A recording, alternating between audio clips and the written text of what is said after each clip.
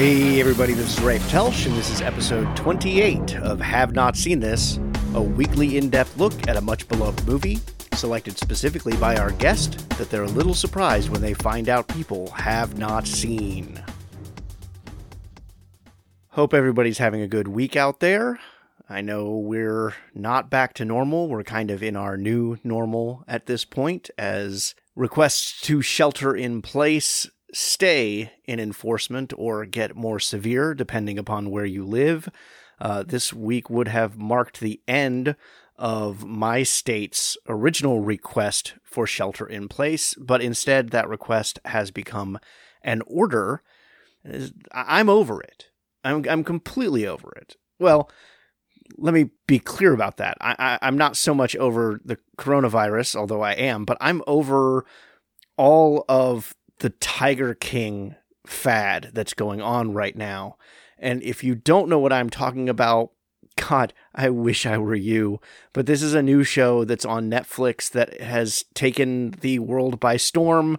It's almost as if its timing couldn't have been more perfect to come out when everybody's trapped inside and is subject to watching this. I still haven't watched it. I have no intention to. I watched the trailer for it, but memes and scenes and references have overtaken every aspect that I have seen, from Facebook to Twitter to my guild Discord for World of Warcraft to everything.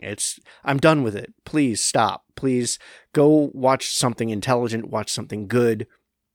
Go back and listen to one of the previous 27 episodes of this podcast and use that as inspiration to watch something. But please, can we stop glorifying Tiger King, please?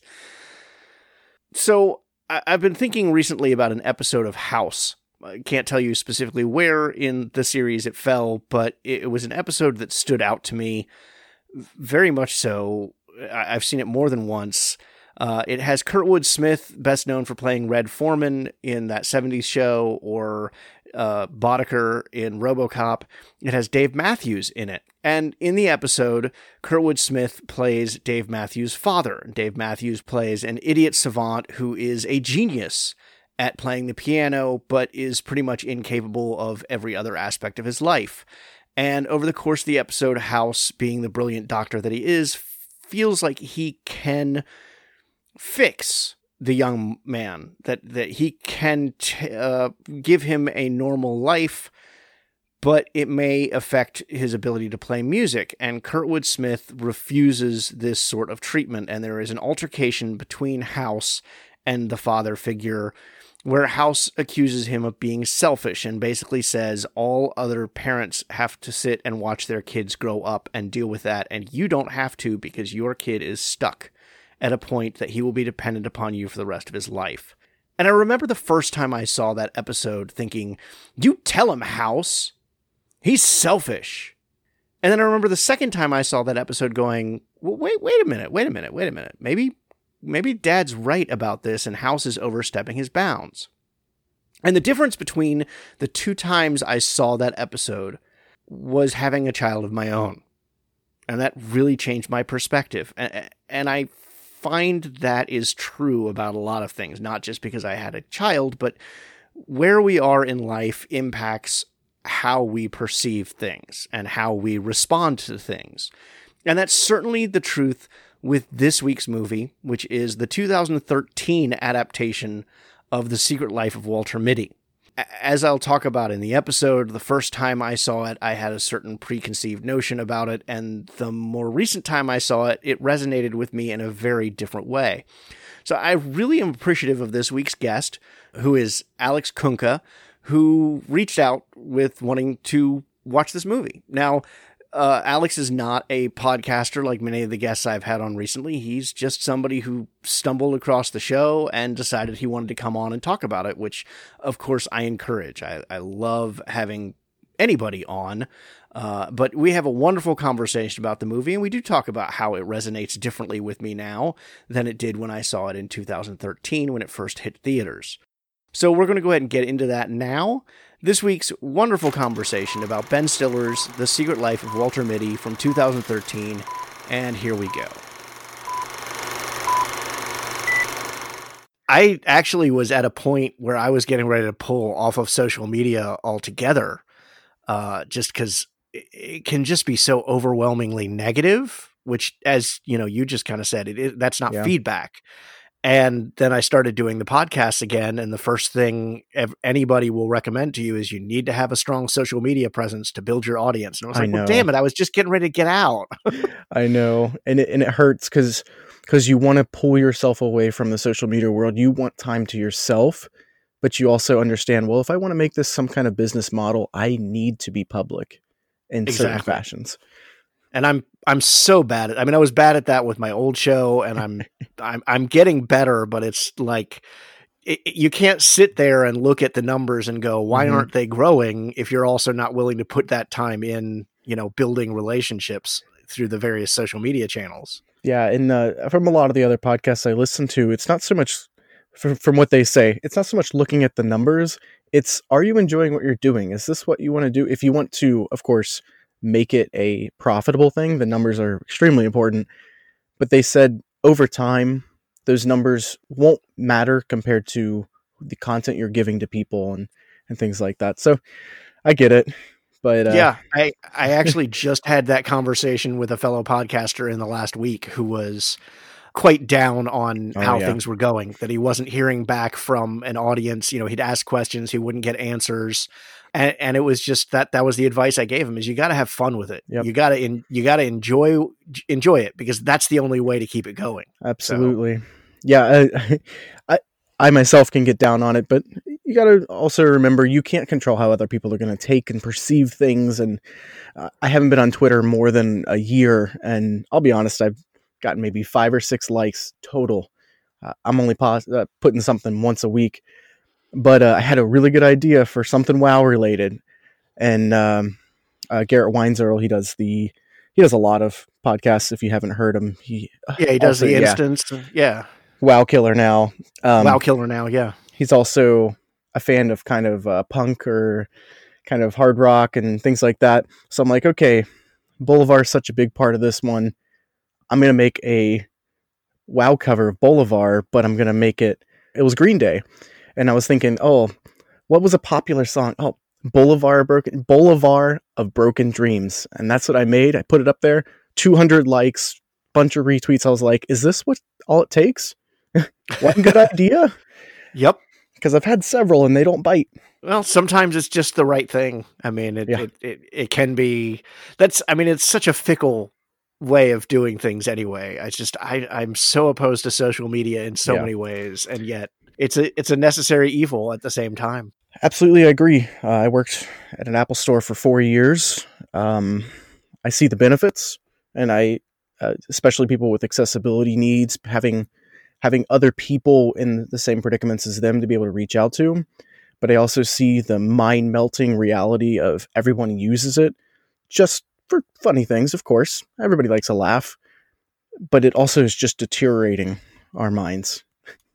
Yeah, and it's that social, the common, and actually I think this is going to come up in our conversation about the movie, because I've been thinking about it a lot since I rewatched the movie yesterday, but that line that you'll see every once in a while about don't judge your life by somebody else's highlight reel, which is what we tend to do with social media, is, you don't post all the bad stuff or all the mundane stuff that you go through to Facebook. You post the highlights. You post, oh, isn't the dinner I made gorgeous? You don't post the fact that it took you 3 hours to get that picture, or, isn't my husband wonderful? And you don't post the fact that you guys were up at 2 a.m. with a fight. So that idea of, you have to live your life, not look at somebody else's highlight reel where they're posting the highlights of them.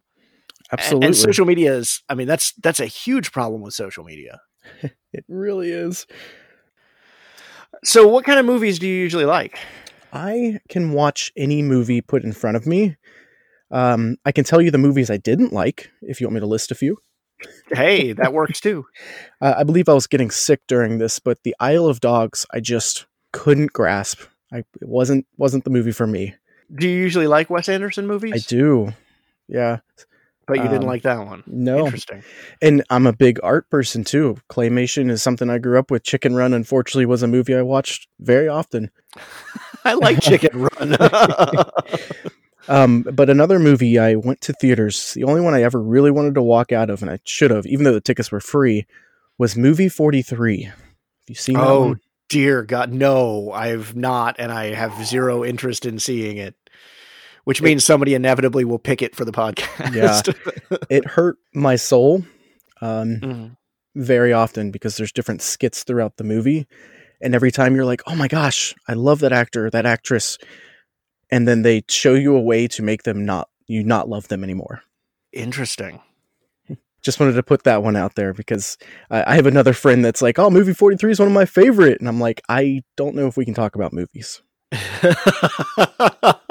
I had that happen with a friend very early on. He liked a comedy that I just thought was abysmal, and we ended up being really good friends despite it. But it always came back. It was like, yeah, but you liked this movie, Right. Right. Having a conflict, especially with movies, video games, music, that's an easy way to have a good conversation as long as you can stay civil about it. But when it comes to that movie, I can't. Well, and I've heard horrible things about it. Yeah. Yeah. I mean, the fact that it wasn't when we did the Kentucky Fried Movie, which was kind of, the great grandfather to a film like that, it didn't even come up as like people recommend it type thing, which I was surprised. In fact, there's a movie that didn't come up by the algorithm for today's show that I'm a little surprised, but we'll talk about that when we get there. Yeah, I'm excited for that. I've actually got a few myself. I haven't looked into the algorithm yet. I don't want to cheat. All right. So, it dawned on me this week, almost 30 episodes of this recorded. And the concept of this show is, movies that people haven't seen that people are flabbergasted when they haven't seen. Right. So for my guests, one of my default questions should be, what are your have not seen this movies? So you're the first one I get to ask that because I didn't think about it in almost 30 episodes. But so what are the movies you haven't seen that people are astonished? Ooh, I don't have this one preloaded and generated. I'm trying to think. I finally saw Valerian the other day. It's pretty I have good. not seen that one still. I'm very much a Mass Effect fan, and the newer Star Treks were wonderful as well. This movie was good. I wouldn't say it's on the same level as those, but a good movie overall. Really blanking on what came out. Oh, Joker. I haven't seen that yet. Okay. Everybody's raving about that. Birds of Prey apparently blew everybody's expectation. And I normally do keep up with current movies. Those are just ones I didn't get a chance to see, and I'll be honest, I wasn't excited to see. Yeah, I still haven't seen Joker. I tried to do kind of a last minute Oscar dash, and I don't know. I'm just having trouble pulling the trigger on that one because I've heard such mixed reviews about it that I don't know. I mean, I'm sure I will see it eventually, but right now it just the desire isn't there.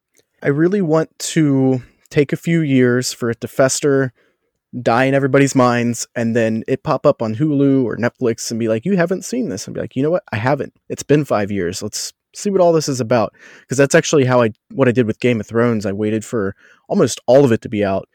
I think the last 2 seasons were the only things that were left, and everybody was hyping it, of course, but I was like, you know what? I don't want to care until I'm ready.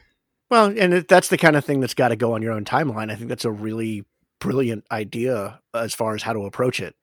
Mm-hmm. And I'm not saying that because I've only watched one season of Game of Thrones, and I didn't start it until the series was done. Right. But I had read the books. So, I had those characters in my head already. I had those events, at least, the ones that match between the books and the series. I have those in my head already. So I didn't feel this driving need to watch the series. So now you need to kind of wait for yourself for maybe the books to feel a little old to you, to be like, yeah, I need a refresher, but in a different medium. And then you might be surprised. It kind of the show might be the deleted scenes for you. Like other people think the books are the deleted scenes of certain movies. Yeah. And when I watched season 1 last year, that was already kind of like, oh yeah, I forgot about this. Oh, was that in the book? And it's a neat way. I appreciate watching it with the books under my belt. I'm sure I still would liked the series without the books, but there's just so much more depth that I'm reminded of by watching the show. Right. I'm actually reading Harry Potter finally for the first time. I'm on book 4. It's taking me almost a year to finish this book because Books are just hard to pick up sometimes. There's a million other things going on. Yeah, I read significantly less than I did. So you've never read the books. Have you seen the movies? I've seen all the movies. Fun fact, I was working at Universal actually when the last movie came out. And that was very interesting because as soon as the movie ended at midnight, the people saw it opening night, really excited. PA came on. They're like, hey, for everybody that came, we really want to take it a little further for you. For the next 2 hours from like 3 a.m. to 5 a.m, you guys can go into the Universal parks and you can just hang out in the Harry Potter section because the movie theater is on the property down in Orlando. That's awesome. Yeah. Yeah, I haven't gotten to Harry Potter World yet because I'm a Disney guy. So I have yet to go to Orlando and not go to Disney World and go to anywhere other than Disney World. So before Universal, I got the chance to work at Disney, which is also amazing and also some horror stories, but that's not what this podcast is about. No, in fact, let's get on topic here. All right. So today we're talking about The Secret Life of Walter Mitty from 2013, not the original Danny Kaye version, but the 2013 version. This was directed by Ben Stiller, written by Steve Conrad, based on the novel by James Thurber, or short story, I should say, by James Thurber, starring Ben Stiller, Kristen Wiig, John Daly, Catherine Hahn, Terrence Bernie Hines, Adam Scott, Paul Fitzgerald, and Adrian Martinez. Hi, how can I help you today? Hi, I can't seem to leave a wink for someone. Okay, I'm looking at your profile. You left a lot of this stuff blank. Well, I haven't really been anywhere noteworthy or mentionable. Have you done anything noteworthy, mentionable?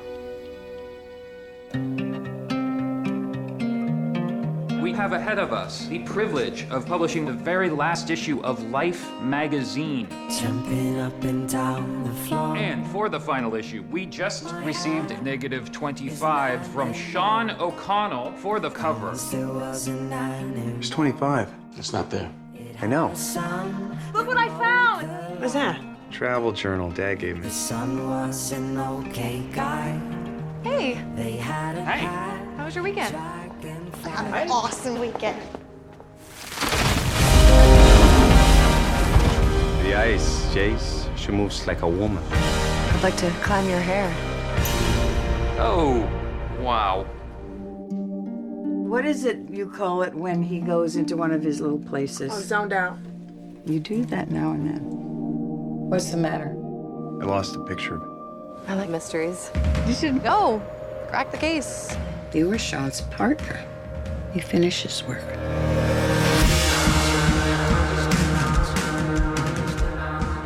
Just a slew of people that you want to see on screen. Oh, yeah. Well, and yeah, I mean, it's interesting. One of my first thoughts before we get into the actual questions, I guess, is Adam Scott plays such a reprehensible character here and has done so. Have you seen The Good Place? Absolutely. Yeah. Okay. So you're familiar with the fact that he can play this absolute dickwad, as Walter puts it there towards the end of the movie. How is it that he can be so lovable in something like Parks and Rec and so reprehensible here? I think it's the beard to start with. That was one of the worst beards I've ever seen. It is. Could you it please is just terrible. match the colors? Yeah, exactly. I wasn't too surprised by that because of Step Brothers, him being that brother that's kind of always the jerk, the pushy one. But to see him in this corporate world, which I have recently joined for probably the last 2 or 3 years, I've worked a more corporate job than some of the other ones I've worked. Sure, I mentioned Universal and Apple and Disney, but those were all more of a retail function. Right. Being in the corporate world now, I have seen so many people that fit his attitude, and I do understand where he's coming from. Transitions are very difficult, but he comes in and just acts like he doesn't care, and you have to for a lot of those positions. But he does put his own twist on it because he really isn't as smart as he thinks he is. No, yeah, and I recognize that character right away. When I worked in kind of a corporate environment, Office Space had only been out for a couple of years, and that was kind of our Bible that we lived by, was like every character in that movie we knew in the office. And the same thing with Adam Scott's character here. You know that character if you work in an office. He's there somewhere. Absolutely. All right. So how do you sell somebody who hasn't seen this movie on seeing this movie? How do you describe this to someone? For an office worker, again, it's easy. Hey, it's you daydream while you're at work. Imagine that as a movie, but you're also single and trying to get into dating apps, which is another curveball altogether, which I love this movie for going into that. But to put it simple, it's an imagination piece, all about self-reflection and more self-worth, thinking about how you mean to yourself. Yeah. Okay. What about you? Now, what about me? Well, I know you normally ask that question. How would you describe it if you had to ask somebody for the first time to watch this? I think you hit on a lot of the good points there. I mean, it's a movie about surviving the mundane world through fits of imagination, but it's also about, man, the line that really hit me hard. I saw this movie originally in the theater and then hadn't revisited it until watching it for this. And the line that hit me really hard watching it was when he was talking about being a kid and the mohawk. And she made the comment about the mohawk. And he said, yeah, I had an idea of who I was and who I wanted to be. Absolutely. Yeah. And that really resonated with me because I think that's something a lot of people, if not everybody, can relate to. That once upon a time, we had an idea of who we wanted to be. And maybe that's not where we've ended up. Yeah, that's actually perfect. Short story, if that's okay. Yeah. This movie came out 2013. I was 3 years into living in Orlando. I moved down on my own, and I had no idea what the world was like. I was 23 at the time. That puts a little perspective on it. Trying to put an adventure into my life, get a little bit more to the world. And just like this movie, he doesn't see what's right in front of him. And I didn't see that then at the time. And even when I saw this movie, it didn't put it in perspective, but I watched it again about a year later, and I was like, oh my gosh, I'm in a way living this movie. I am going through my adventure to see my self-worth and to grow and to see where I should be, not where I am. See, I'm older, and I don't know that I have yet reached that adventure of figuring out who I am. And you're just seasoned. That's all. I have that frustration where I'm unhappy with, my job or events in my life or where things currently are. Something I spent a lot of last year, a lot of 2019 kind of coming to terms with the fact that I was so dissatisfied. And I watch a movie like this and I wonder what it would take to be able to achieve that potential like Walter Mitty does. Absolutely. I think the quote that he finally gets to read in the wallet that kind of carries this movie also, I think, describes it very well. And it's the purpose of life, which is to see the world, things dangerous to come to see behind walls, draw closer, to find each other, and to feel. That is the purpose of life. And I really feel like that is the purpose of this movie, to open people's eyes again. Yeah. And I think it achieves it. Yeah. I completely agree. So why out of all the movies that are out there did you pick this one? Because you were pretty quick to jump on this as your pick for the podcast. I was. So again, I mentioned my personal story a little bit of kind of what I was going through when this movie came out.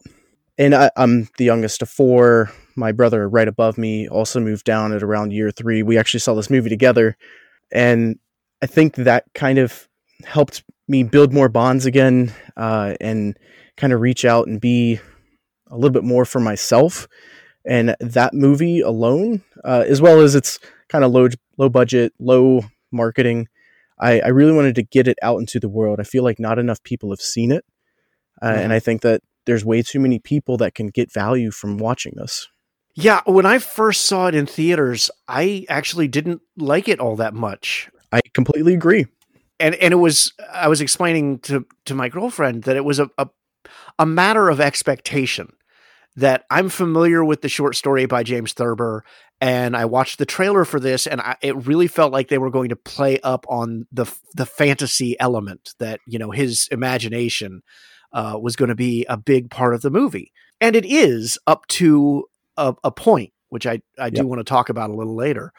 But I was disappointed by my own expectations, which wasn't really fair to the movie. And so I really am glad that you brought this one to the show, because it gave me the excuse to sit down and watch it again with different expectations this time. And I found that I liked it a lot this time. And as I said, especially that one part that, well, just, I guess the whole Walter Mitty character in this really resonated with me. Right. And I think seeing it at a different time of your life, even if it's only been a year, if it's been 7 years for yourself, that can impact you and make you see it in a different light. And maybe it has that light bulb, kind of like it did for me, where it just showed me I'm not living my best life. I'm not living it the way I should be based on everybody else's expectations mainly. Yeah. Well, let me jump into the critical side for a minute, because that kind of ties into what we're talking about, because it's a very mixed movie critically. It sits at 51% at Rotten Tomatoes and at 54% at Metacritic. So it's really kind of half and half. And I was really astonished to see those scores so low, because within the last few months, a lot of the critics have been doing their best of the 20 teens list. And this movie has shown up on some of those lists, even if they didn't give it the most positive review the first time around. That's very interesting that it's popped up, but I'm happy it has. Again, maybe they need to reevaluate some of the movies that have come out, and this is a great one to do that for. Yeah. So taking a look at a couple of things some critics said, and just I'll ask your thoughts here in a minute. The positive review comes from Amy Nicholson from LA Weekly, and Nicholson writes, Stiller is a humanist with a keen eye for comic minutia. Even in a sweet moment when Mitty hugs a coworker goodbye, something a lesser director would throw in for a cheap awe, he makes the men awkwardly shuffle a box out of the way. He keys in to what Thurber cautioned Samuel Goldwyn in 1947, the first time the Mitty story made it to film, that the tone should be kept in a high romantic key and should never descend to anything of a slapstick nature.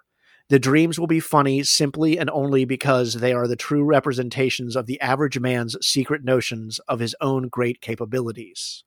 And on the negative side, the review comes from A.O. Scott from the New York Times, who writes, though it is a celebration of modesty, there is also quite a lot of vanity in The Secret Life of Walter Mitty. Mr. Stiller is not content to be the hero of the story. He turns Walter into an almost martyr and would-be saint, a mystical self-help guru whose journey of self-discovery makes him better than everyone else, though of course he is too enlightened to say so. There is a contradiction here. An ordinary fellow should not have to be quite so special to win our admiration. So, thoughts on those? Well, I agree with the positive one, and the big word that hit me was human. This movie is very human, very average, and that's important to see those little parts of him having humanity. For instance, when he's skateboarding, and of course, it comes back up later in the movie where he's like, yeah, I used to skateboard. My dad was really into it. Fun fact about that, the skateboarder, I was watching it with my brother in theaters, and he's like, those are all Rodney Mullen's tricks. And Rodney Mullen goes rolling up. But again, those are little things of life. Hey, you learned this a long time ago? Share it with somebody. Mm-hmm. And then the other part of the negative one of the journey of self-discovery and him being more enlightened than others, I kind of agree with it because he does do some extremes, like just jumping on a plane, definitely going to the Alps. But it's also showing that we need to take risks to experience life, to know that there's more than just that desk job you're going to. So I guess jumping away from the movie a second because of what you just said, what inspired you to take the risk of moving to Orlando on your own?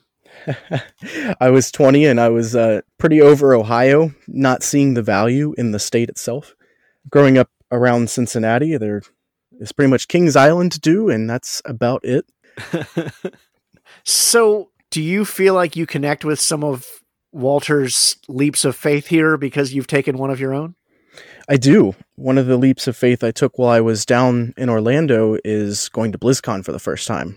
Huge thing I've always wanted to do. But I've already moved to another state. I had moved 6 times within 4 years. Oh my God. I had several different jobs, mainly just to try to support myself. And now I'm trying to take on going to a convention, one of my life dreams. And how do I afford that? Well, scrounging and putting that goal on my radar and saying, I'm going to hit this. I need roughly $1,000. I can do this. And I did. And I have gone 3 times total now. Oh, wow. Congratulations. Thank you. It's quite the experience. And I think any fan should get the chance to go once, which is why I didn't go last year. I wanted other people to have that opportunity, but also I had some life issues going on too. Gotcha. Yeah. I think that's where I have my biggest regrets in my life, is looking back at at all those kind of challenges that I didn't take on, or those leaps of faith that I didn't take. You know, I mean, I had aspirations for careers in very high risk areas, and I settled for security rather than pursuing those. And I watch a movie like this where, you know, that's Walter Mitty. He gave up on his dreams of, you know, skateboarding or whatever because his dad died and he had to take care of his family. Right. He stepped up in the role that he needed to at the time. And Right. then I think what's so important about this movie is that here he is, maybe in his 50s, 40s. finally... He's 42 at the 40s. beginning of the movie. Don't make us older than we need to be. But here he is finally saying, you know what, I should have done this a long time ago. I am stable and it's being taken away from me. Now is my time. Yeah. I don't see myself jumping on a plane to Iceland or Greenland or anything like that. And I certainly don't want to swim with porpoises, because it's not a porpoise. It's not a porpoise. But that was kind of, that's where this movie was hard for me to watch, is I haven't taken those risks. And there's a part of me that mourns that a little bit. And there's a part of me, I guess the movie gives me hope that there's still the opportunity to do that. But like, I'm in a place in life where I have a job, you know, I'm not thrilled with it, but it's stable. I have a son that I'm responsible for. You know, I have animals that I'm responsible for. It's not like I can just uproot and follow my passions or follow my dreams. So it's, I don't know, there's a conflict within me that the movie causes. It's not a problem with the movie itself. It's that just kind of, that's the response I have to the movie. Absolutely. I'm grateful for all the opportunities that I had, especially moving to Orlando. I again couldn't have done it without my mother and grandmother helping me out at one point financially. But I hope everybody else gets that chance. And like you said, you regret that you didn't. But what opportunities did you come across that seem mundane to this point that I haven't experienced that would have benefited me and grown myself as a person? No, that's a good perspective. That's true. I didn't think about that. Yeah, we all interact with so many different things every day, and we do the same one over and over again. There's a chance that someone's never done that. So we see it as kind of simple and too easy, and we want more from life when other people just want the chance to try that. That goes to the conversation we were having earlier about Facebook, that, you know, the perspective that you're, and that's the other thing that I kind of got out of this, you know, is, yeah, I'm disappointed by maybe I haven't gotten to have those same risks, or I missed my opportunity to take those same risks, but I can't judge my life by other people's highlight reels. I told you I was going to pull it back. You know, I look at people I'm friends with on Facebook, some people I've known my whole life, some people I barely know. And I try really hard not to fall into that trap, but it's hard. And it's hard to look at a movie about a fictional character who makes these leaps and not be a little jealous. Honestly, that kind of brings up one of my other favorite quotes from a very popular video game nowadays. That's never accept the world as it appears to be, dare to see it for what it could be. And that one comes from Overwatch. I play Overwatch and I don't recognize that. Who says that? If you watch the Recall short, the one with Baby Winston and the doors open, you see the earth and it's glowing. And that's when Dr. Winston says that to him. That's right. Yes. Okay. I know that now. Boy, now I need to go back and watch that. That's been my phone screensaver since that came out, because it is, again, a constant daily reminder of, I am doing something maybe mundane. How can I make it different today? How can I make somebody else's day different? And also try to do that positively. Yeah. That's a really good attitude. I need to adopt that. Sorry to take it so deep, but that's kind of what Walter Mitty's doing for his mother throughout the movie as well. her father or his dad passed away, got that grand piano. I really need this to stay in the family. I need to do what I can for my mother so that she can stay happy. Right. Well, and when he gets to the end and has to sell it, you know, that's his statement is you shouldn't have had to do this. This was my responsibility. He's put that responsibility on his shoulders since his dad died, even when his mother and sister didn't. He put it there. Absolutely. And as you were mentioning earlier, we have responsibilities. You have responsibility to your son, your girlfriend, your animals. And that's a rule that we've put on ourselves, just like a rule of gravity. We know it's real, but how can we change that? How can we adapt it to use it in a way that's good for us? And like you said earlier, you can't just uplift your life. You could, but the risk doesn't outweigh what you have now. Right. Exactly. Where he has no risk. He's losing his job. He doesn't have that choice. Yeah, that's true. I mean, there's the stakes for what he's doing. I mean, aside from the fact that he's facing death with a couple of the maneuvers he has to do, you know, trying to outrun an active volcano or, you know, jumping into the water or that kind of thing. But you're right. I mean, he has his mother and his sister who are reliant upon him. But the truth is that they're adults. He has no job, really. You're right. He has very little to risk when he takes those chances. Right. Good thing I finished my boot before this podcast. So let's talk about that. That scene still cracks me up with the drunken pilot who gets in his face and starts poking at his face and that kind of stuff. Yes. And then the realization that this is the pilot that he needs to ride with. And again, he's so focused on his goal, he can't see that this man is dying inside. Sure, he cheated on the one person and 8 people. Well, and the joke there is that there's only 8 people in Greenland in the movie, that Walter only sees 8 people the entire time he's in Greenland. Yep. It is wonderful. Yes, that scene was absolutely pivotal and very important to this movie, especially the thumb. The thumb.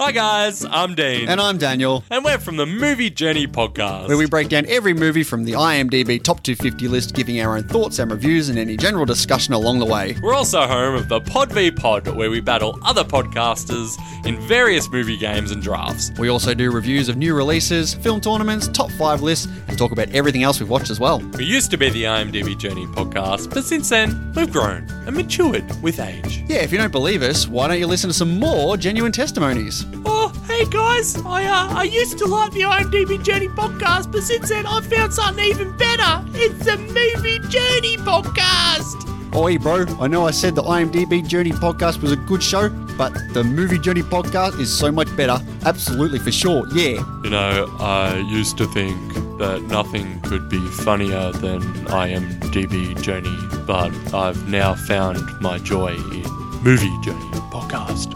The IMDb Journey podcast is nothing compared to the Movie Journey podcast. Absolutely love this podcast. Amazing testimonies once again. Absolutely legit and real. Of course. And if you still don't believe those testimonies, go ahead and check out the show for yourself by searching for the Movie Journey podcast. You can find us on all your favourite platforms, including iTunes, Spotify, Stitcher, and Podbean. So come along and join our journey.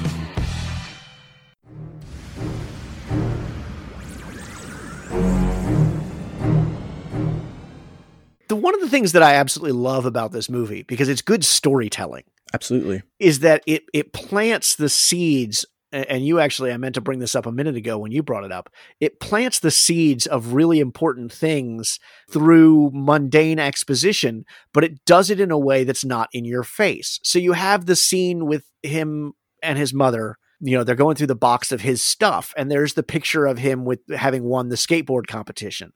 And so you get the information that he was a skateboarder, but the importance of that is that was right before his dad died. Absolutely. So they're not shoving in your face that he was a skateboarder, even though that then comes back into play several times later in the movie.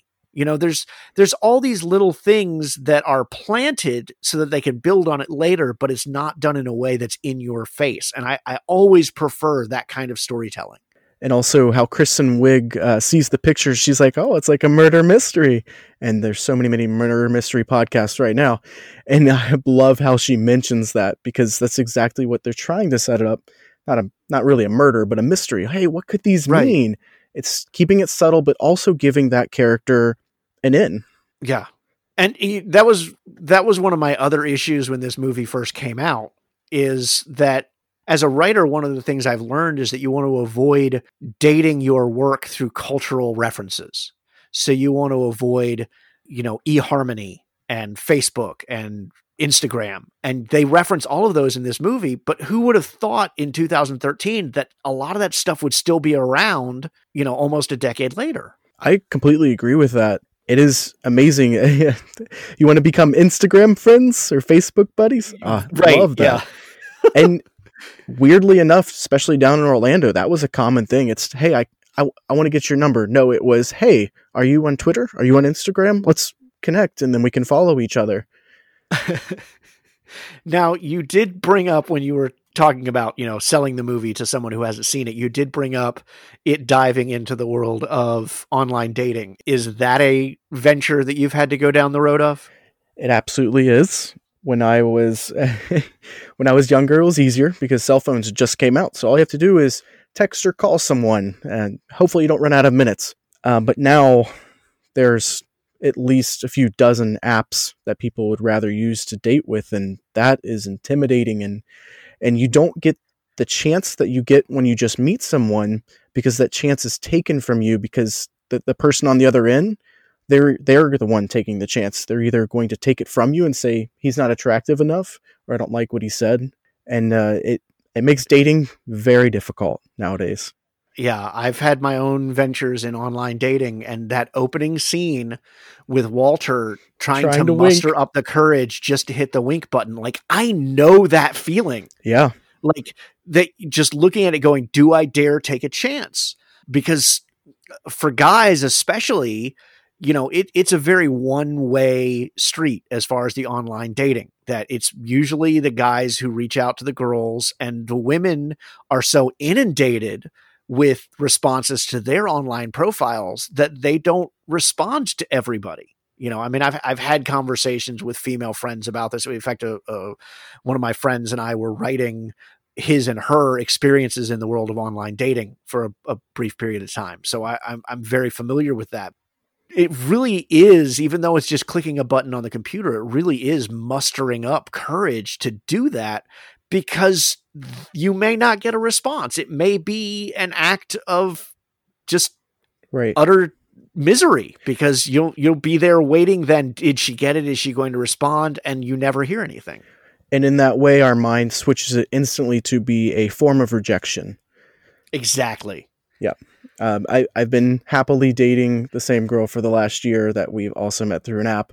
The one, me, I like to spin it positively. The one positive thing is we have all of these crazy experiences from online dating to share with each other and have a good laugh about. Yeah, that was actually, for me, the fun of online dating was doing that. Like, when I would get a date, is going out and sharing our experiences about online dating. And since I wasn't in it for very long and didn't have as many stories, but I got some doozies of stories from women. I got some hellacious stories from the women as far as experiences they had gone through. And suddenly, when you understand their side of things, why they don't respond to every, note of interest that they get. Yeah. But you want to take notes. Should I put this on my profile that I won't do this, or will they believe me? Right. Yeah. No, they won't believe you, because there's lots of guys who say they won't do that and then do. Also, I'm only 5'8", not 5'10".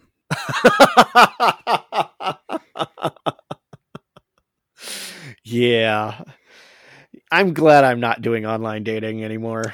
It hurts. Constant rejection, which we get throughout all day, every day, to only have it in a way that you want it romantically, to be shut down daily. It's difficult, and I feel for everybody out there going through that now. Just know that if you keep trying, just like Walter does throughout the movie, you will reach that point where you get to where you want to be. And that might not be with anyone. You might grow from it based on the experience, not who you end up with. And if things are going wrong, you will not get a phone call from Todd at eHarmony to help you out. I would love Patton Oswalt to call me up. That'd be wonderful. Right? That's another one of those seeds that they plant early in the movie, the fact that he's in LA. Right. That comes into play later on. Again, not put in your face, just a minor thing. But I was just so overjoyed to hear Patton Oswalt's voice that just kind of, I love that man. He's such a good actor. And a little role like this can go a long way in his hands. Absolutely. And I love how, again, it draws it back at the end of the movie. He's in LA. He's at customs. He can't get through. Who do you know here? There's only one person. Oh, yeah. Right. And again, as I said, not in your face, but yep, it was mentioned earlier in the film. Yep. So the fantasies of the original short story were significantly more mundane than the ones presented here. And I kind of like to think that that's not because it's an adaptation for a movie, but because we've changed as an audience since the time Thurber wrote that story in the 40s. You know, that now our fantasies are these based on big budget blockbuster movies. Very true. What of the fantasies did you really like? What of the fantasies did you feel like were too far? All right. I'm going to have to pull it up right away. Right after that skateboarding scene where he's showing Rich how to do some tricks and it goes into the Benjamin Button, but not really. That was hilarious and disturbing all too well. Yeah, and one of the reviews I was reading, and I unfortunately didn't pull a clip from it, but they pointed out, that it's not done right, but that's because he hasn't seen the movie. It's from He's his referencing Benjamin Button, but he doesn't actually know the movie, so the reference gets it wrong because Walter Mitty gets it wrong. Which is very clever, and what Kristen Wiig says is very Kristen Wiig-ish. So I love that she got the opportunity to play herself a little bit. But if I had to change one, it would probably be that one. I'm not sure what I would change it to, but that's the one that does pull me out of the movie. And at one point I was like, okay, this is a little much. Yeah. This is Ben Stiller. If you haven't seen his skit being the stuntman for Tom Cruise on Mission Impossible 2, you need to check that out. He is the guy who, did the Oscars dressed up as one of the aliens from Avatar. So doing a parody of another movie almost felt very Ben Stiller as opposed to Walter Mitty. Right. And again, I'm just building my perspective on that scene based on my knowledge of him. If I would have had that, I probably would have enjoyed that very much. Oh, so you didn't know about those other things? I didn't, to be honest. I do watch a lot of his films. I'm actually amazed at how involved he was for this one. But no, I have not seen those little skits. I'll have to look those up. The Tom Cruise stuntman is one of the funniest things that I've ever seen. I still love that one. And that's partly because I'm a fan of Mission Impossible 2, which I know isn't a popular sentiment, but I love that one. But yeah, him also showing up to the Oscars as a blue alien was quite funny as well. A little going away from that, I think they're so important. There's maybe only 4 or 5 times that he's really imagining and it really takes him out. It's so important for that scene after he fights the Porpoise that he's touching that guy's face. Oh my gosh, it was real. This is all real. Right. Yeah, there's like 3 fantasies in the first 10 minutes of the film. Which again, I went in thinking this expectation of it really being based on fantasy, and the first 10 minutes of the film kind of follows that. Right. And then they start getting a little less and less, although I still love the huge battle over the Stretch Armstrong between him and Adam Scott's character. That's probably my favorite right there. Skiing on the pavement and that kind of stuff. But I wrote down in my notes, and again, it'd been since it was in theaters in 2013, since I've seen it, I wrote down on my notes, that he sees that flock of birds on his way to the volcano, that becomes the moment that reality becomes more sublime than his fantasies. Right. When he sees Kristen Wiig's face in the birds. And what I didn't realize is that's the last fantasy. Yep. He doesn't have another one after that. I was dead on with what I wrote down in my notes. At that point, that's the transition point where his life is now becoming that adventure and he doesn't need the fantasy anymore. Absolutely. He's realizing he's in this right now. This is what life is about. Yeah, and I love that moment. I mean, I think it's great that they put in the birds appearing as her face. You know, that's a neat moment, but that's just a gorgeous moment. As for a lot of the travel, I mean, for somebody who's hunting down a world photographer for Life magazine, he gets to go to some beautiful landscapes. That's another reason why I picked this movie. The cinematography in this and how the film is shot and just the scenes we get to see of the Alps. We'll never get to go there. Iceland. Maybe. Iceland's a nice little venture, and I would love to go on vacation, but there's a good chance I'm not going to see a volcano erupting, even though that's CGI. But besides the point, it is beautiful how well it's done.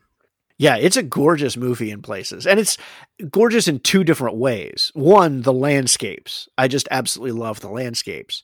But two, some of the visual effects, some of the transitions they make, like when he sees Kristen Wiig's character through the loop and the way that shot is, where everything else is hazy except for her, is just, for a man who's smitten with this woman, that is the perfect visual representation of it.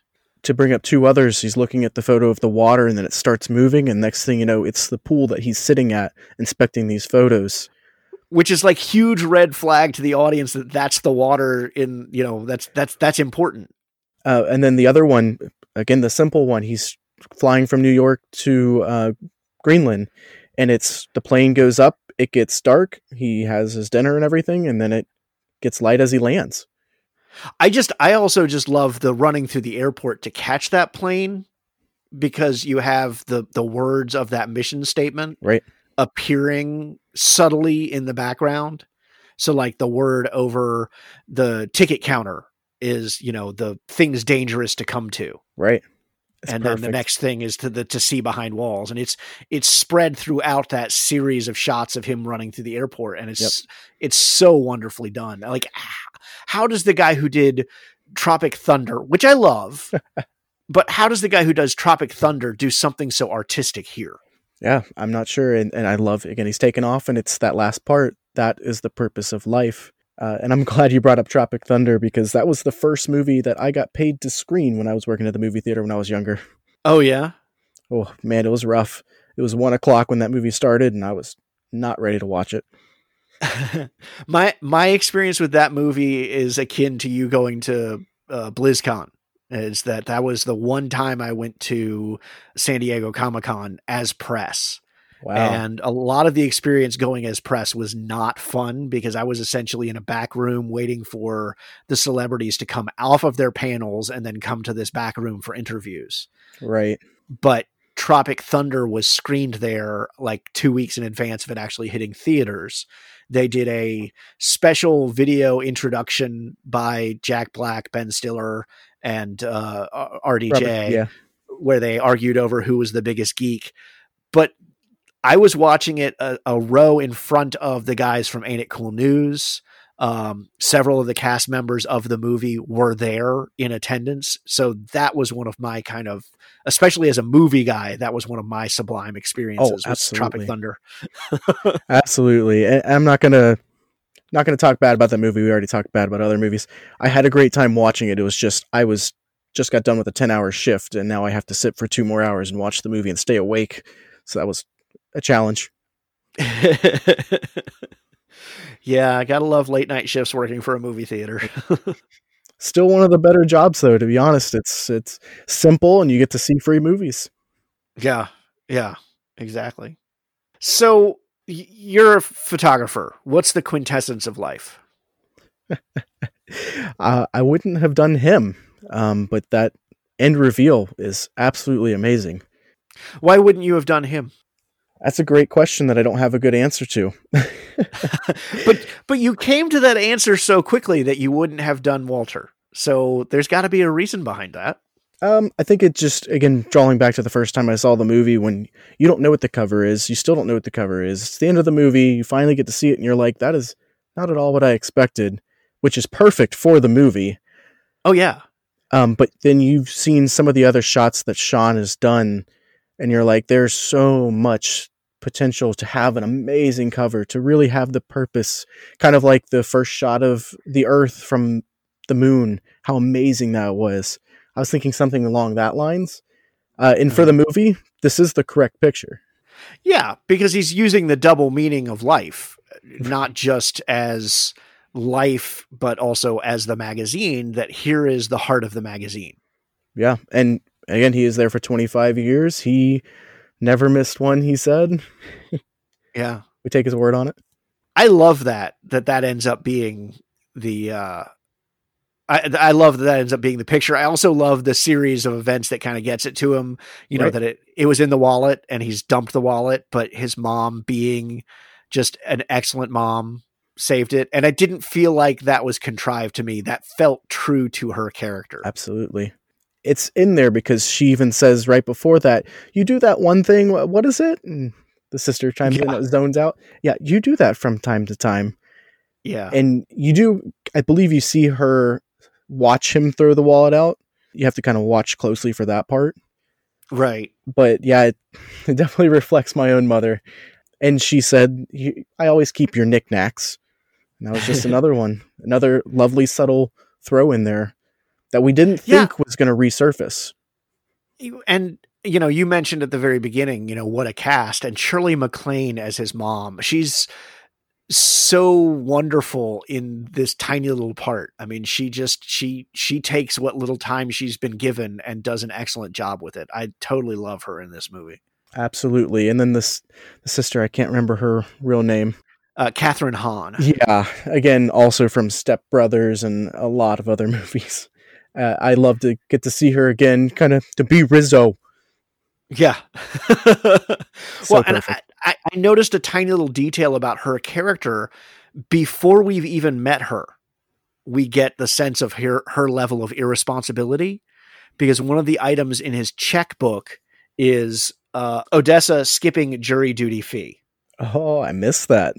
That she, you know, and she skipped jury duty and he paid for it because he's the responsible one. Right. And that's before we even meet her character.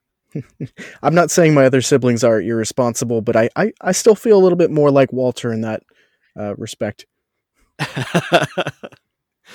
All right, man. What else you want to talk about before we move to the closing credits here? Again, I just want to state how important this film was for myself and how beneficial I can think for others to be able to see it. And then, like I mentioned earlier, there wasn't a whole lot of marketing for this. The trailer we talked about very briefly is only the first 10 minutes, like you said.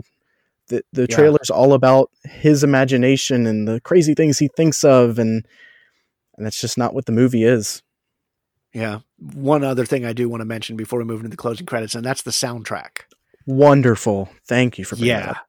Yeah, it has, first of all, Arcade Fire. That song is like one of my all-time favorite songs, but of Monsters and Men, and of course using Space Oddity.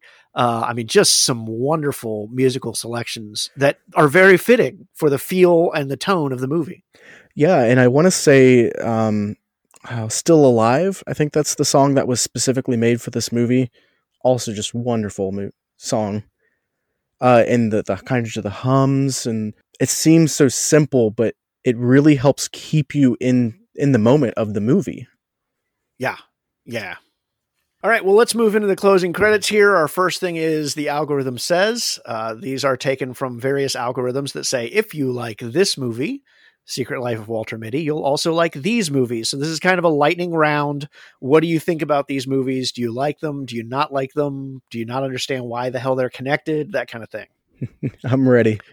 All right. Up first, we have Something Like Mary. Great movie. I haven't seen that in a very long time, but I know that Ben Stiller being in it. Is it like this movie only from the dating perspective? Yeah. I like Ben Stiller's performance in that movie as well, which is weird because it's a weird movie, but yeah. All right. Yes, Man. I just watched that the other day. Perfect movie for this. It was the Walter Mitty before Walter Mitty. Well, before this Why movie. do you think so? Because he's trapped in his own world too. He doesn't see that he wants to stay in that mundane. He doesn't want to venture out. He's not happy with his life, but he's not willing to make the changes to make him happy. Okay. All right. 50-50. Have not seen it yet. It's on Netflix. Ooh. I know I need to. I've been told to keep tissues ready.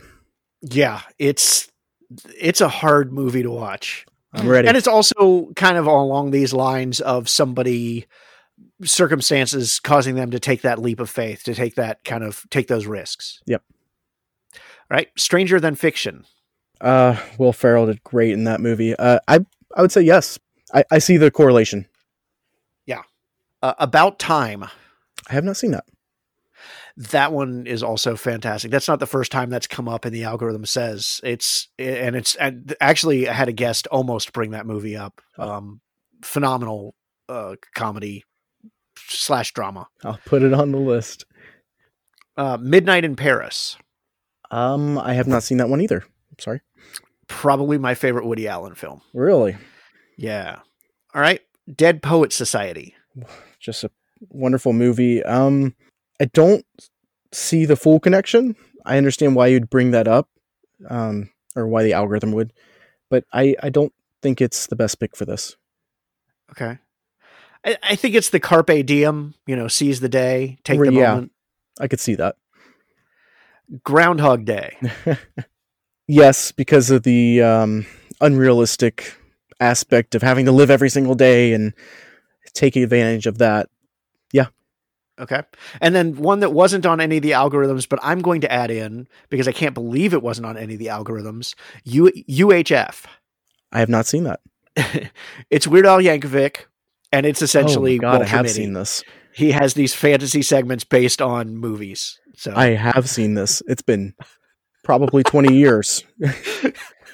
that would be about right. Yeah. All right. Finally, we always end with the pop quiz, 4 multiple choice questions based on the movie you've selected here. So are you ready? I'm ready. All right. Number 1, this movie languished in developmental hell for quite a while with at least 3 attempts to make it falling through. Which of the following was not slated to play Walter Mitty in one of the previous efforts?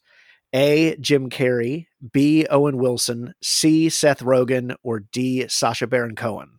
I'm going to take a guess at this one and say Owen Wilson. No, Owen Wilson was attached, actually. Wow.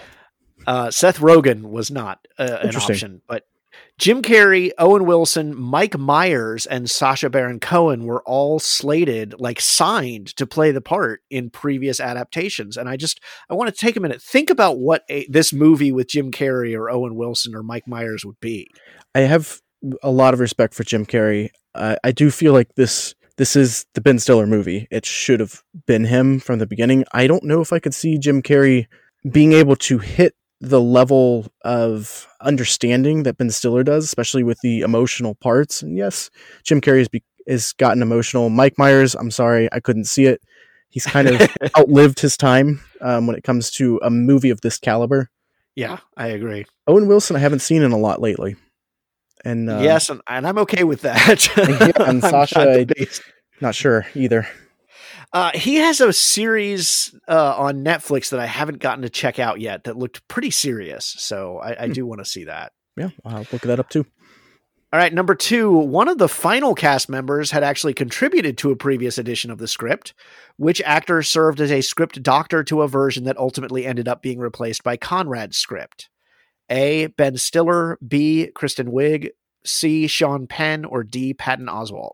That's really tough because all 4 of them are very smart and know how to work a script. I'm actually going to say Kristen Wiig.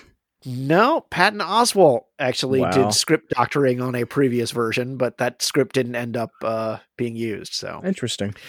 yeah, the history of the development of this movie is really interesting. I mean, it had Ron Howard attached at one point. It had Spielberg attached at one point.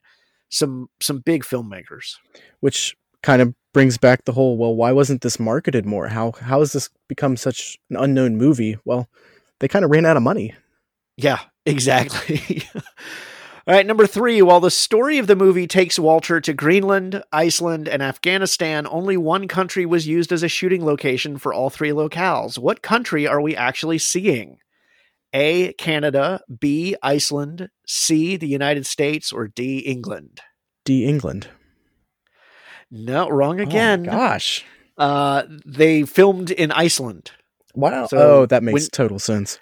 Yeah, so Iceland was used as Iceland, but it also was used as Greenland and Afghanistan. That makes sense. It's kind of like New Zealand, where it kind of has a little bit of everything. Yeah. I should have thrown New Zealand on. Yeah, honestly, I would have answered New Zealand because Lord of the Rings.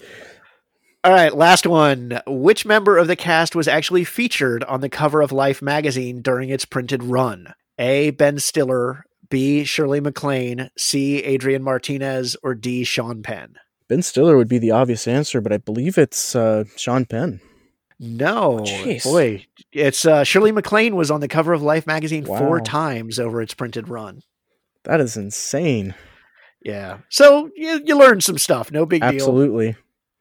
All right. Where can people find you? What do you want to promote? You can find me at Twitter at @the_Kunka, Kunka. Right now, that's where I'm going to be mostly. I am working on a few little story bits that I would like to get out in an audio format. And I will let you guys know there if you'd like to know when that is ready. Yeah. And let me know. I'll be happy to talk about it on the show as well. Absolutely. Thank you very much. All right, Alex, I really appreciate it. As I said, I'd been looking for an excuse to revisit this movie because it was showing up on so many critics, best of the decade lists, and you couldn't have come at a more opportune time with this one. And I hope that this podcast gives other people the excuse to go watch it before listening.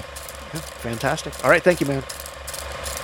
So that does it for this week, but you can keep the conversation going throughout the week on social media. Share your thoughts about The Secret Life of Walter Mitty, or maybe tell me a movie you'd like to come on the show and talk about. You can find me at Talon Hess on Twitter, or the show at Have Not Seen This on Twitter. On Facebook, it's Have Not Seen This Podcast, or you can email me at havenotseentthis@gmail.com. And of course, don't forget to subscribe to the show so you don't miss any of our upcoming episodes, including next week's episode, which I haven't chosen yet because I have several options out there, but some of them haven't been recorded yet. But I'm going to continue to keep things light, so you'll be in for some laughs regardless of what movie I choose. Positive ratings and reviews are always welcome, as is just sharing the podcast with a friend and spreading the love. And if you like World of Warcraft or other Blizzard games, be sure to check out my other podcast, Citizens of Azeroth, a World of Warcraft podcast, also available through all major podcast sources. Special thanks to Chris Talent for our wonderful theme song, and thanks to Alex Kunka for providing this week's conversation. Until next week, I'm Rafe Telsch, and this has been Have Not Seen This.